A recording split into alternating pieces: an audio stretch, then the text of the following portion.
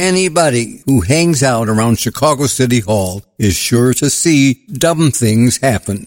I've been hanging around the hall for more than 50 years and have just seen what may be one of the dumbest things ever, which is our rookie mayor, Brandon Johnson, kicking out of City Hall Dr. Allison Arwady. He has fired her despite the praise she has earned from members of the Board of Public Health.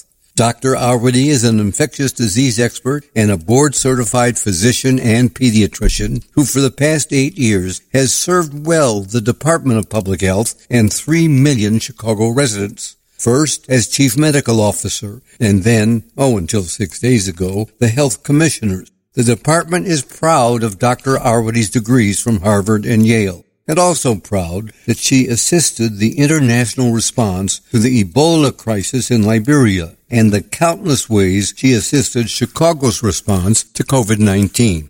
Mayor Johnson has not explained why he fired Arwady, except to say, vaguely while campaigning for mayor, that he and Arwady have different philosophies. He has not said, but it's clear nonetheless, that because she is recognized as a consummate public health professional, and he is now recognized as a consummate political professional who understands enough about the Chicago way to know she is too independent to fit into his cabinet.